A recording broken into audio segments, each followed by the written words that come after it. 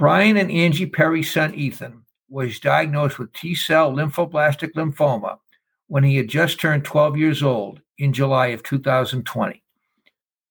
On today's podcast, they will talk about Ethan's difficult treatment for this cancer, which normally has a very high cure rate.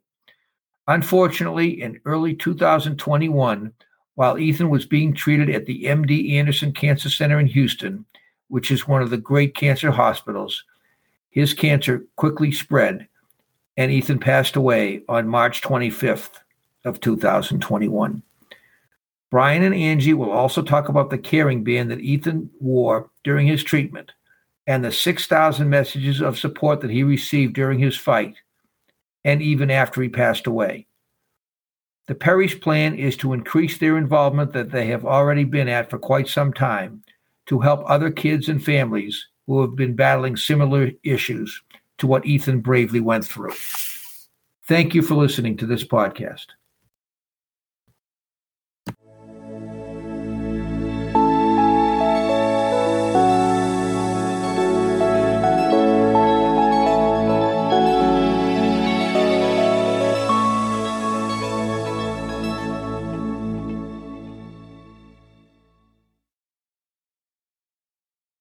It is now my pleasure to introduce Brian and Angie Perry to my listeners and welcome you both to my podcast. Thank you very much for joining me, and it's great to have you here.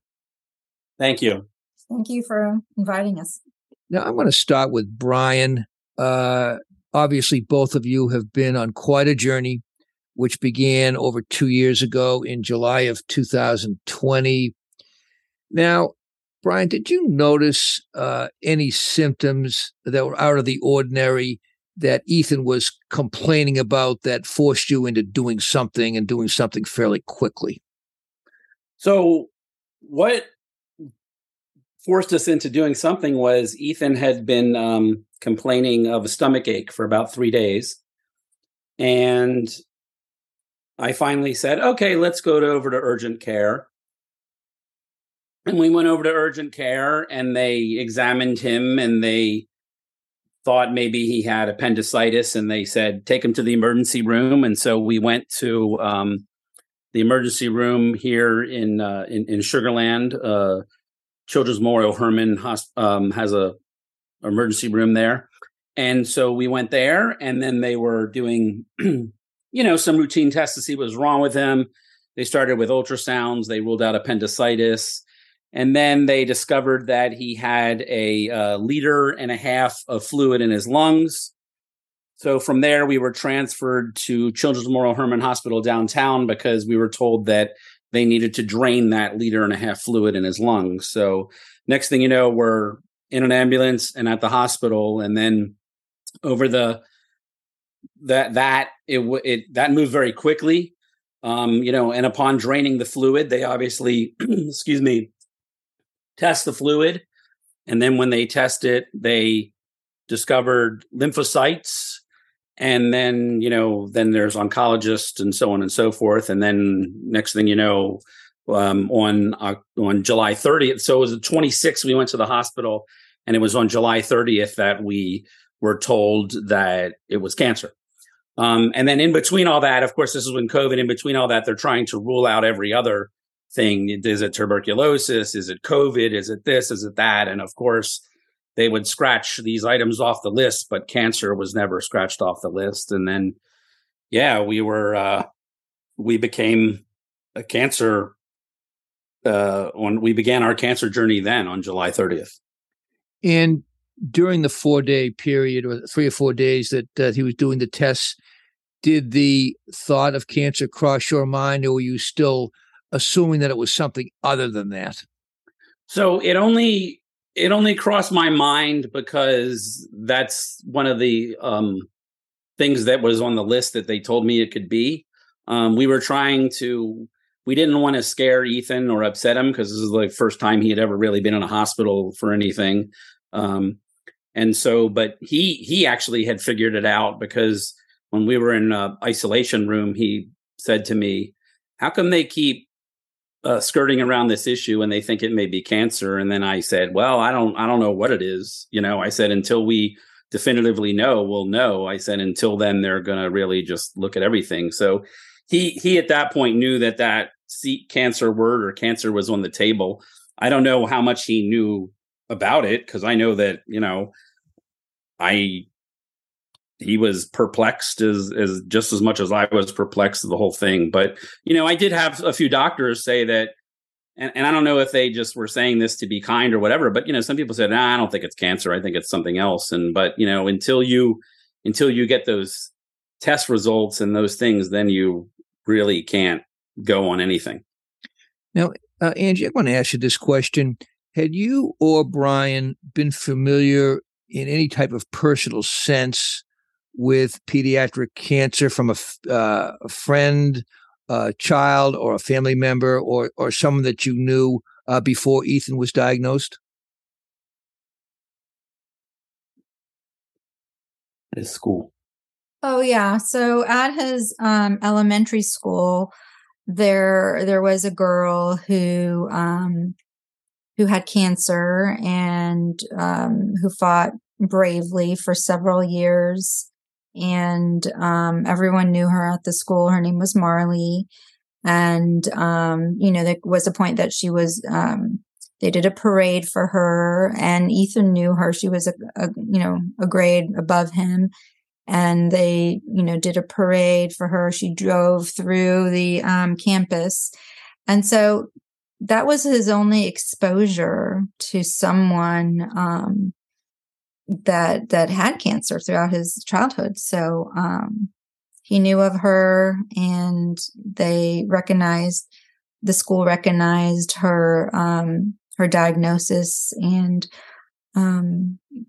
basically honored her in different ways. So there was some sort of recognition on your part about someone else in the school that had this, but not to the personal level that you were necessarily involved with it on a personal basis. Is that correct? That's correct. Not at all. I mean, we didn't have any close friends or family members that were touched by cancer. So this was really, really new to us. And we were just thrown into something the unknown, basically. Now, Brian, Ethan is diagnosed with T-cell lymphoblastic lymphoma, which is a very rare offshoot of non-Hodgkin's lymphoma. Now, normally, a blood cancer like lymphoma, if you don't have the T-cell attached to it, is quite curable. And I don't think it may not be on the same line as acute lymphoblastic leukemia, which generally has a 90% cure rate. But this was obviously a different type of lymphoma. What were his doctors saying about his disease? And did you get a sense that they were optimistic that they were going to help him beat this? Yeah. So on diagnosis day, when we met his head oncologist who treats lymphoma, we were told that I didn't know lymphoma from leukemia at that point, honestly. And we were told that the treatment is similar to that of leukemia, which it is. It's a lot of the same protocols. And, we were told on that day that there was a 85% survival rate. As long as there's no relapse involved, so on and so forth. And so, it was a whirlwind. In fact, I still remember the conversation I had with that doctor, and everyone was optimistic. Even Ethan was optimistic. Part of what we tell people about Ethan was, when he was told after this conversation that Angela and I had with the doctor, and, when they told him it was cancer, everyone in the room was crying, obviously. And, once the tears were wiped away, Ethan just says to everyone, I'm going to do what I can to fight this. And that really became his mantra. And and just everyone really rallied behind him. And, and he was a champ. He never complained about the surgeries, the procedures, all of that. I mean, he was. I think I only could count on my hand the number of times he cried. I mean, now I don't have there's probably not enough fingers around this planet for to count how many times I cried. So, I mean, I always say he's the bravest person I ever met. It's unbelievable how resilient these kids can be and are. And I'm going to direct this question to Angie. Now, what he just said, what Ethan had said, is he's going to beat this. And I'd say 9 times out of 10, it's the pediatric cancer patient who develops this attitude and leads his parents by the way that he is so positive and so determined. Did his attitude rub off on you? And was he leading the way to at least a certain extent in your mind? Yeah, he was very positive. He was brave and resilient, and he showed strength beyond his age. His oncologist called him an old soul. And he was a very, very bright, very intelligent kid.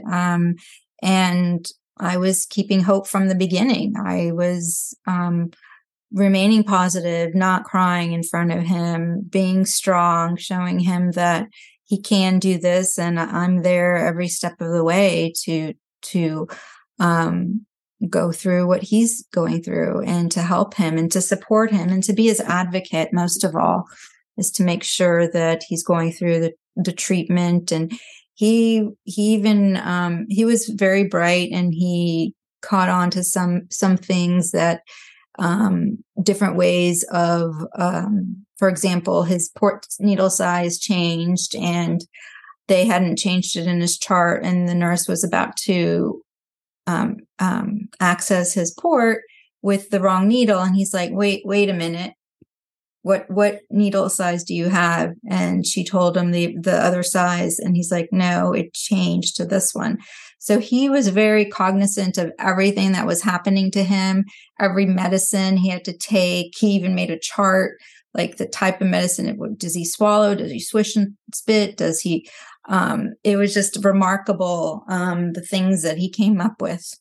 I think the other interesting thing about during his treatment was, and that I realized this early on from when he had realized that it may be cancer, even before the diagnosis, was that, a lot of parents sometimes, the conversations they have with the doctors are not in the room with the child. And we decided early on that, I'm not going to keep anything from him. This is his body. This is his life. He's the one that has to, he's the one that the needles are going into, that the tests are being done on, that the chemo is going to be done on. And so he was involved in every conversation, and that actually made things a lot easier, I think, not only on us but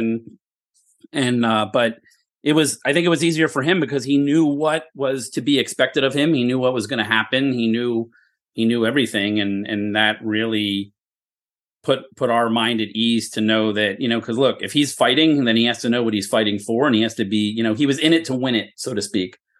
Yeah. We were very transparent with him. We spoke in front of the doctors with him in the room. Yeah. He knew everything that was going on with his body. Yeah. And he seemed like the type of kid that if you didn't speak in front of him and be transparent, he was going to wonder what was going on anyway, because he had that kind of a mind that could figure things out.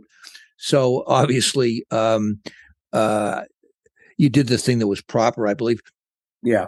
Now, Brian, as we discussed, the diagnosis came on July 30th of 2020.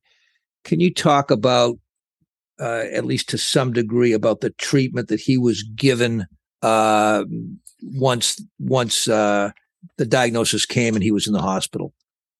So yeah, so that Thursday he was diagnosed, and then things moved rather quickly, because we were introduced to the oncology team, and then we were introduced to the pharmacist, and then next thing you know, the surgeon's there talking about inserting his port in and doing that surgery, and then the CT scans, the PET scans, all of these things. And so that from that Thursday, they had done some biopsies, they had done some PET scans, and then they on Tuesday was when he had his port put in, and they had started chemo. So it was like from whatever that Tuesday was after July 30th, they had already started chemo, so they'd started the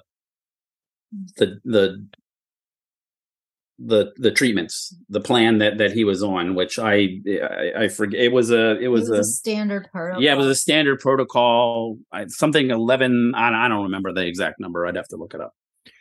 Was it mostly chemotherapy? Oh yeah, it was chemotherapy. It was all, it was Donna Rubitson, I believe is the name. I'm probably pronouncing it wrong. It was vincristine. It was some pegosparaginase, which he actually had a reaction to. It was those standard treatment drugs for leukemia that they use to also treat lymphoma. When you mention that drug, I apologize. Well, when you mentioned that one of those drugs that he was allergic to, I just did a podcast with a mother whose daughter was allergic to the same drug, and they had to be replaced with a drug, I believe, called Erwinaze. Yes. Was that the same situation that happened with Ethan? Yes, it was. So he had a allergic reaction to pegosparaginase, and pegosparaginase can cause, at least in Ethan's case, it caused he was at he had a high propensity for blood clotting, and so nobody knew that we didn't know all this until later, till they did tests and everything. But so after about 3 weeks in the hospital, he came home, and then 4 days later he had a seizure.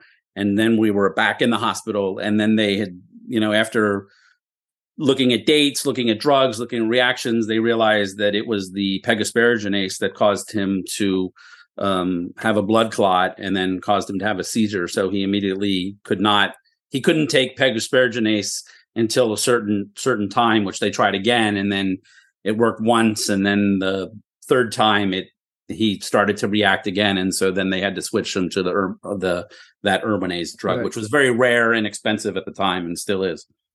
Now he was able to return to school, at least on an online basis, and I'm going to direct this question to Angie.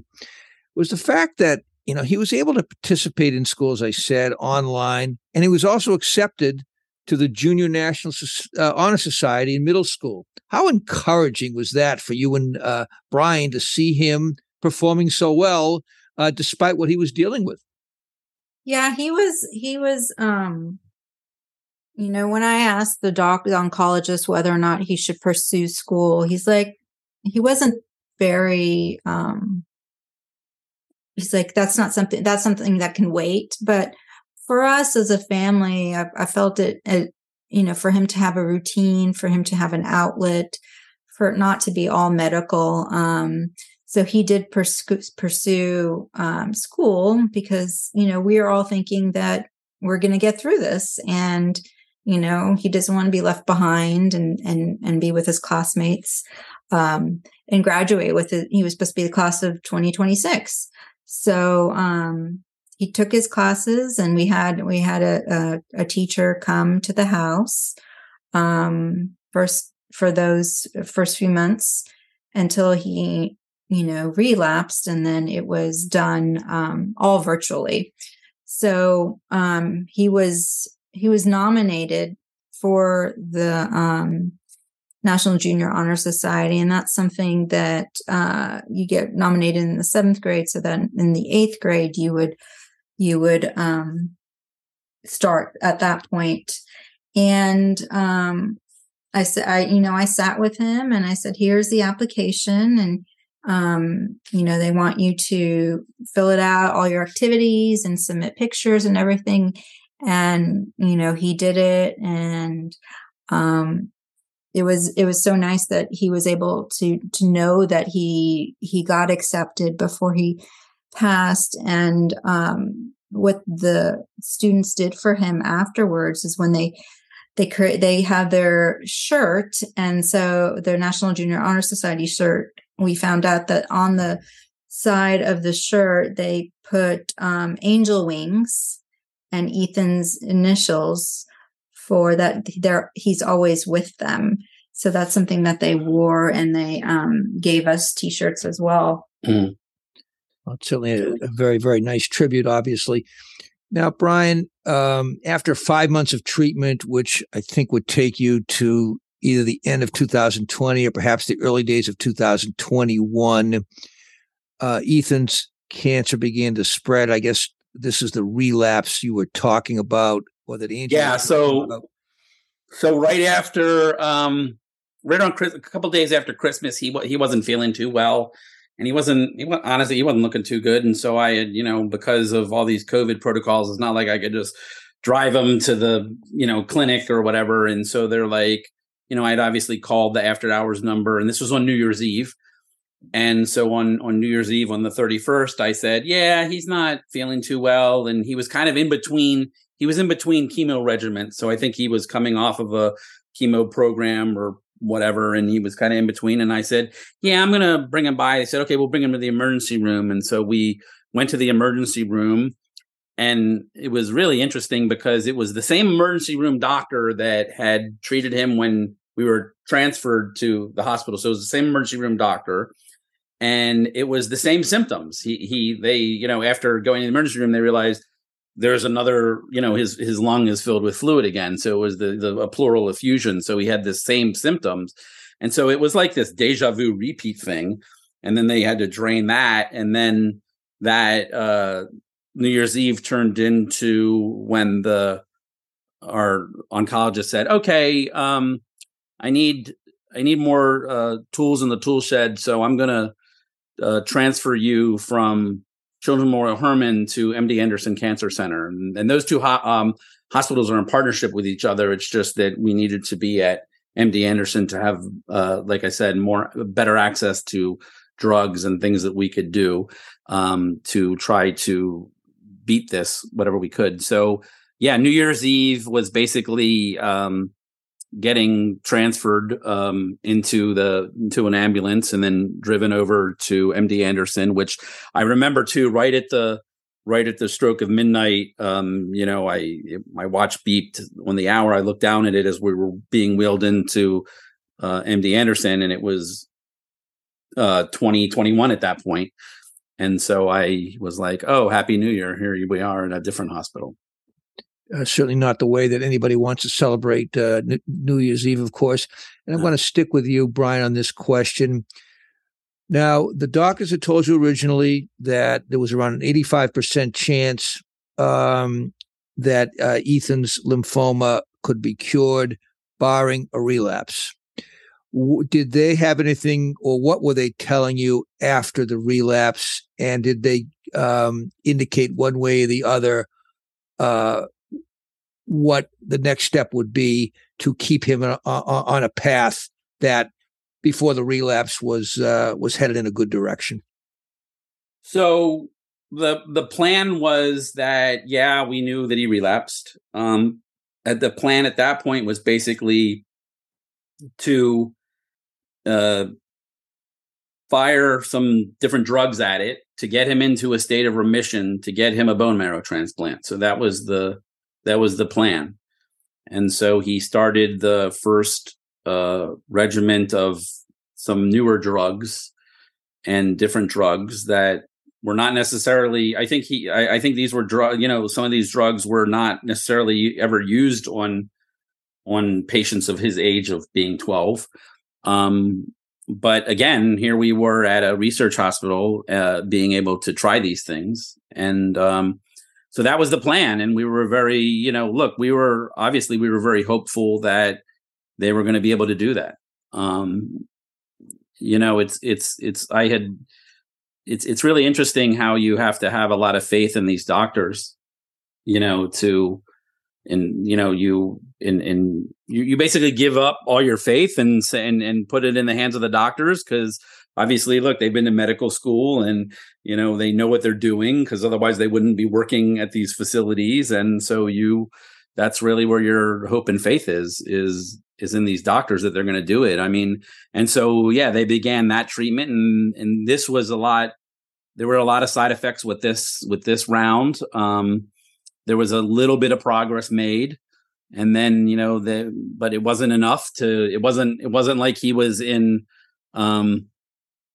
remission at that point. So then they had to do another round of chemo after that. And so that's what they basically kept doing, was they would do chemo, see what happens.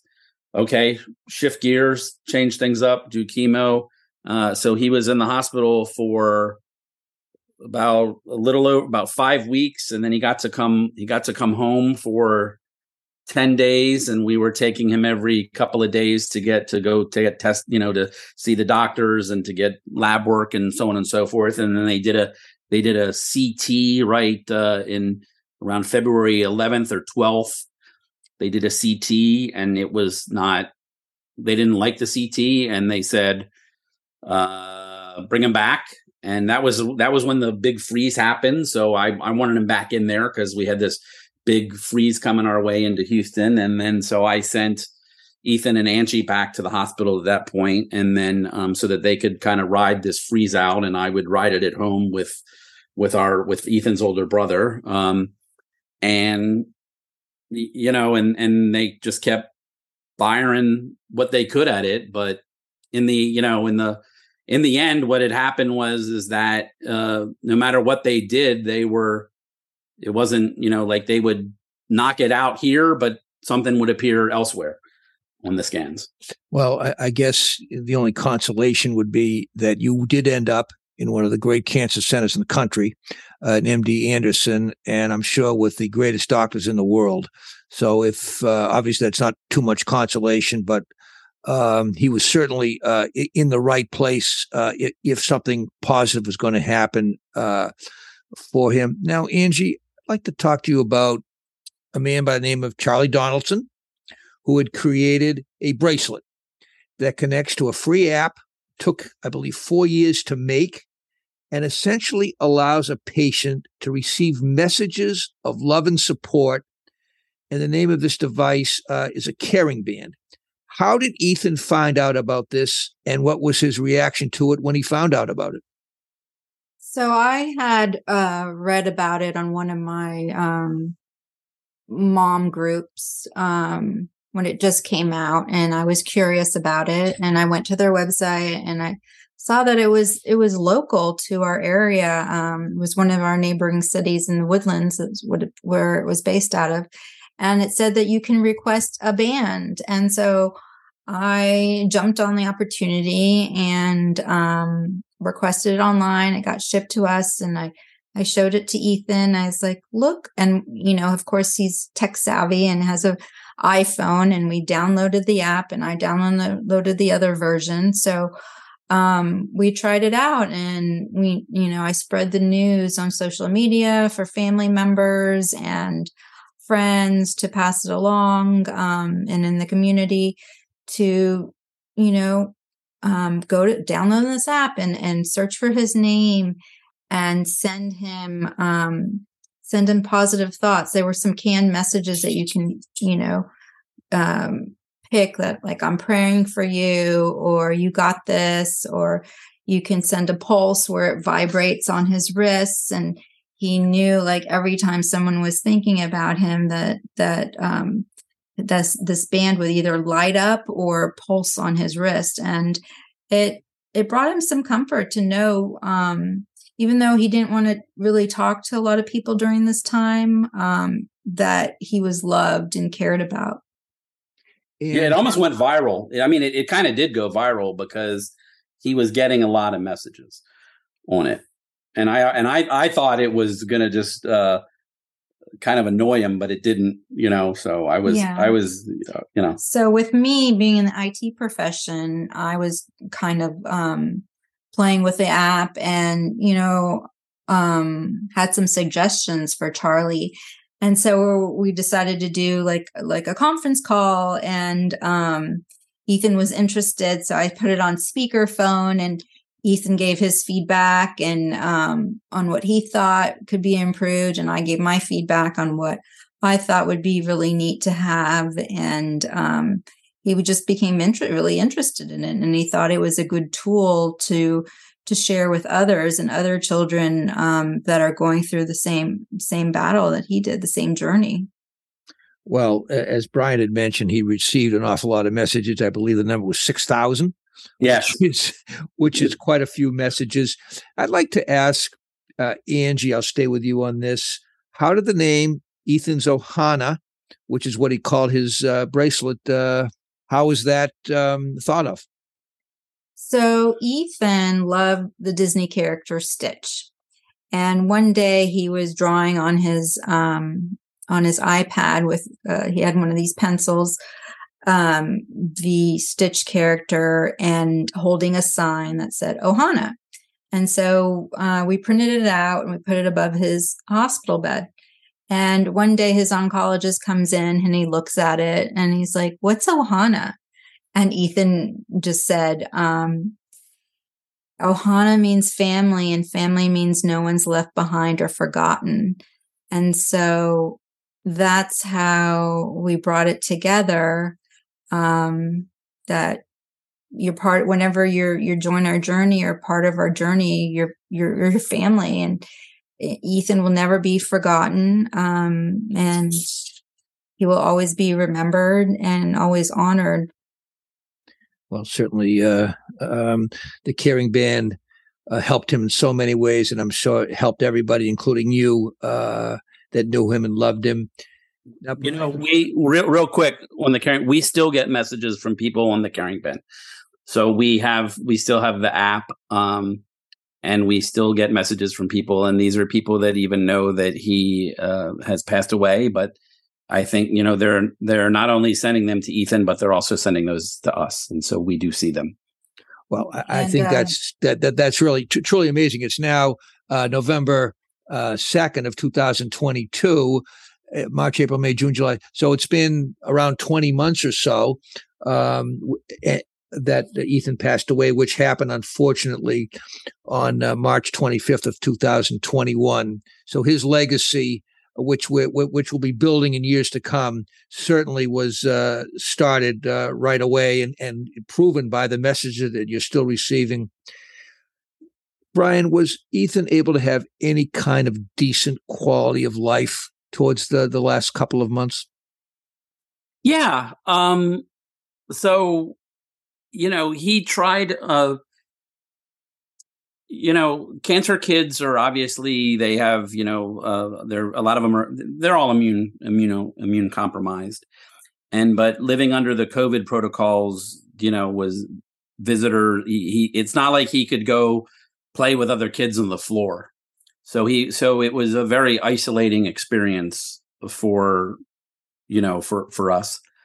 And so, yeah, but no, he did a lot of things that were, that could, like he would play with Lego sets, he would play with Tinker Crates, he would do those things, and he would play on his computer all the time. He would text his friends. He would still play online games. He would do those things. It wasn't until like the last 2 weeks that things got really bad.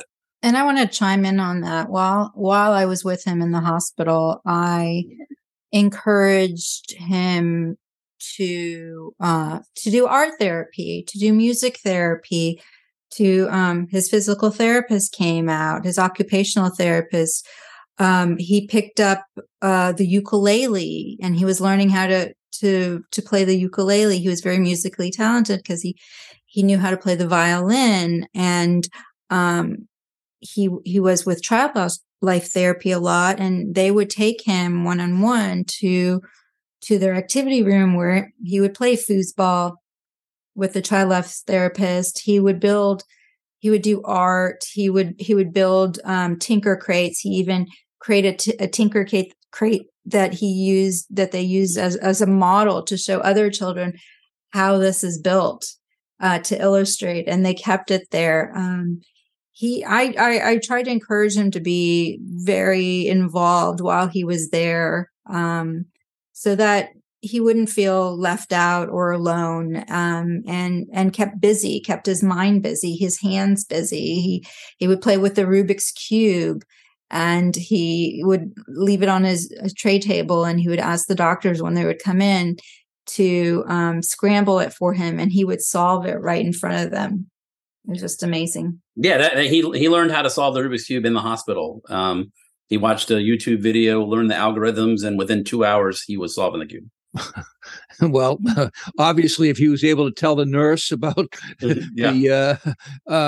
what was happening with the port and all that, he certainly had a very incredible mind. I'd like to ask each of you if you would like to really talk, and I'll start with Brian here. Talk about Ethan the person and what he was like, and how obviously he meant so much to everyone who knew him. Wow, he was. Oh God. We have those 27 adjectives. yeah. We have 27. We have 27 words to describe him. This thing that we got made in 27 words. But he was, and I'm actually going to call that up because this is a really good. This is a really good overview of him. I mean, Ethan. He was a son, a brother, a genius. He was brave. He was a fighter. He was handsome, very perceptive, curious, thoughtful, incredible, unselfish, kind, extraordinary. He was a gamer. He was so lovable, imaginative, creative, funny, helpful, musical, athletic, friendly, inspiring, courageous, knowledgeable, sincere, and lastly, he was a miracle. Angie, let me ask you something. Did Brian miss a word or miss a wonderful quality that Ethan had? Well, Ethan, I know he was our son, but he amazed me. He was such a bright child from the young age of 3.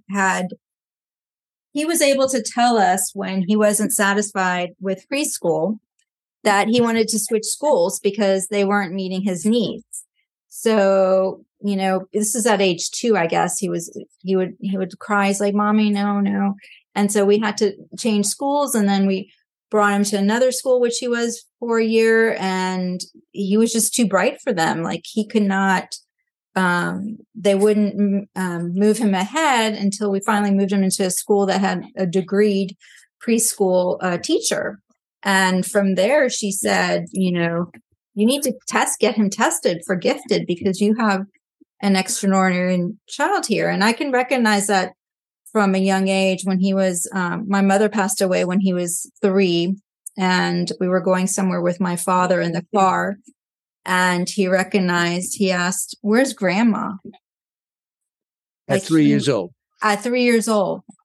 He said, "Where's grandma?" Because she would always go with us. And so it was just amazing. And he would always spew out to me all these random facts. Like, he knew about something. He's like, "Mom, did you know that whales, and all these facts?" And because he was very bright and he was into reading about amazing things and sharing. And he was just in school when other children were having difficulty learning math. And he noticed a child was crying when, the teacher was trying to teach him a lesson. And he went over and touched him on the shoulder and explained it to the child in a way that the child could understand. And, the child was able to learn that way. And it was he was just a blessing to all. Now, Angie, I want to stay with you on this. As you and Brian have become quite involved since Ethan's passing, a number of pediatric cancer programs, including the Candle Fighters Fun Walk, which was recently completed. You've had a toiletry drive. You've asked a soccer team to give notice to Childhood Cancer Awareness Month in September. Do you think that as time goes on, you and Brian will become more involved in the cause of pediatric cancer? Yes, I do. In just the short time since his passing, we've done quite a few events. We've given back to those organizations locally that have helped us. We've even been involved with the the Alex Lemonade Stand. We did a lemonade stand to collect money for that. Any way we can in our community. We've held different toy drives for the children. We've had people knit hats that we've given to the children in the hospital from us. And, I was able to collect over 100 hats that were hand knitted that we were able to give away, not only toiletries and things of that nature. So anything that we thought of that, being in those parents' shoes and something that we would need that just would help the children and just put a smile on their face, or, because this journey is very hard. And for us, it was a very lonely journey just because of COVID and all that. So we don't want anyone to feel alone. Brian, how therapeutic has getting involved to help other kids been for you and Angie? It's been amazing because having unfortunately lived this journey of having a child with cancer and then sadly having your child pass away from cancer, and I know what the struggles are like of a parent, and I know what the struggles are like after seeing my child have to kind of suffer through it. And so it's great to give back because I get to help others that helped me. I also get to share Ethan's story, which is very therapeutic. Well, that's certainly great to hear, of course.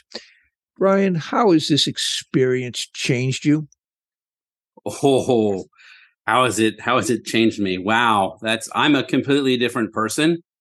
In a lot of different ways. I think the biggest thing that I noticed about me is, I used to worry about a lot of things, and that old saying, don't sweat the small stuff.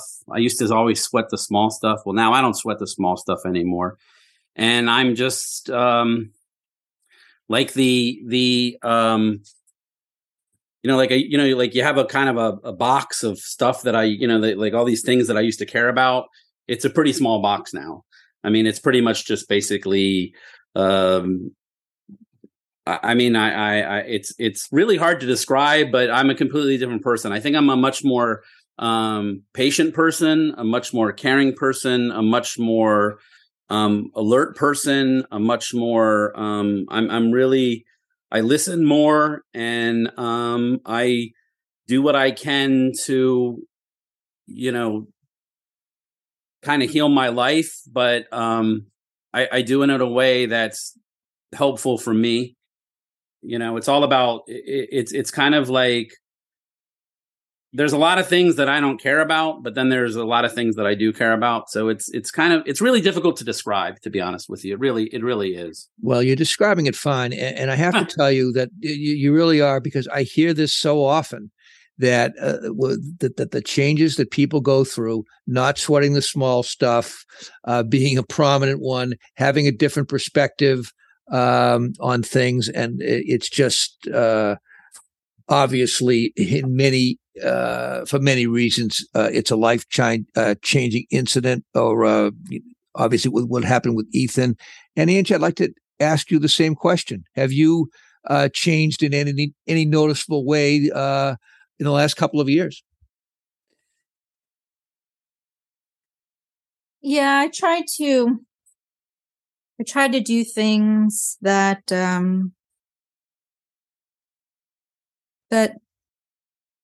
that heal my heart. Giving back to the children and to the families and to the organizations. I have, so much love to give that I have a void in my heart right now for Ethan, and everything I do is for him and his memory and his honor. Things are different.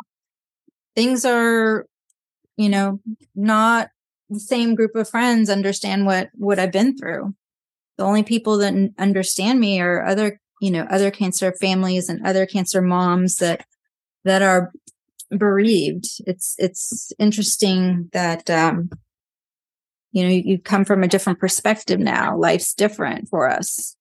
And the only people that understand me now are people that have been through it. And so, I just take everything with a grain of salt, and, I take one day at a time and one step at a time, and just try to live every day. Every day is a gift, and to appreciate life. Well, I'm guessing that the people that you are friendly with now, who have been through this same journey, obviously different outcomes, different types of cancer, but the principle always being the same, hopefully has been a great comfort to you and a great sounding board for you. Yes, it is. I just want to ask you one last question, Brian. Ethan has an older brother, Aiden. He's now 19 years old. How is he doing? And did he have to go through on a day by day basis with what Ethan was suffering from? So yeah, his older brother Aiden is 19. He is off at college now. So and he's doing as best as he could. It's interesting because the whole journey went through COVID. So, as we always said, thank God for FaceTime, because whenever Ethan was in the hospital, he was able to FaceTime with his brother. Because it's not like Aiden was able to go visit him at the hospital, because that really didn't happen until it got bad in the end. When it got bad in the end, then they let Aiden go visit him in the hospital. But so, Aiden really misses his brother. He isn't the most, I didn't mean to say that. If you could edit that out. I know he really misses his brother, and yeah, it's been very difficult for him.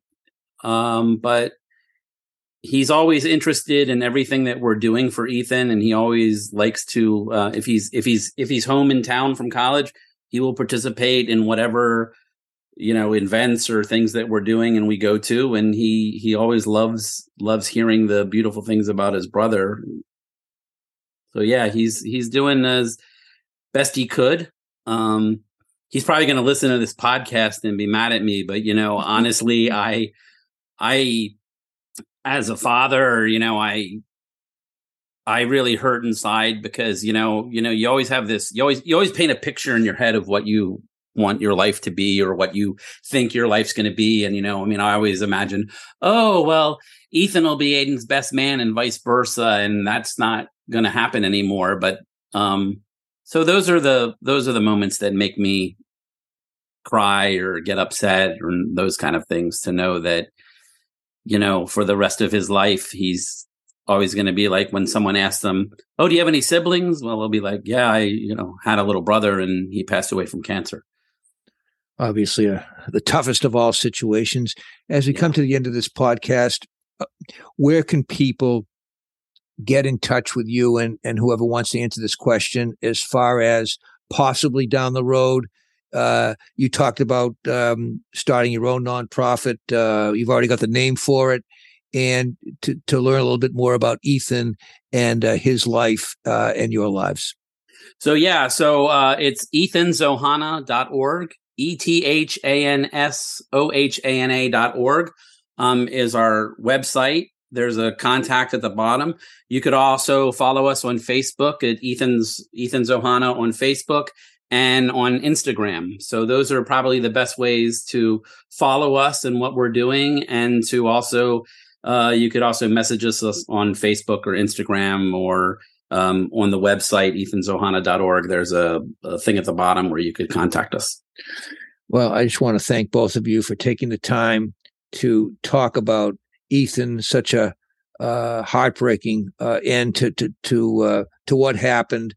And obviously, you're doing everything you can to enhance his legacy, which you're not going to have any trouble doing that. And as you get further along in your nonprofit work. I'm sure that will, again, bring a lot of good therapy to both of you. I want to wish you and Aiden much health and or good health and much happiness as time goes on. And thanks again for coming on my show. Thank you so much for having us. Okay. Yeah, thank you, Mark. Okay. Have a good day. You too. I am always amazed how parents who have lost a child to pediatric cancer have the ability to talk so beautifully about their child that they have lost to any form of this disease, with Brian and Angie being another great example of this. This is Mark Levine, and please tune in on Thursday when I will speak with Stephen Branfman, another amazing parent who lost his son Jared to spinal cancer in 2005. Stephen will talk about how the Pan Mass Challenge, which is the largest private charity fundraiser in the world, has become such a big part of the Branfman family and many others who bicycle each August to raise money in honor and memory of Jared. Stephen's team is called Team Kermit and has raised $6 million to help fund critical research, which has improved lives of kids who have suffered from the same type of cancer or similar cancer to what Jared was diagnosed with. I hope that all of you have the happiest of Thanksgivings and are able to spend this great holiday with your loved ones.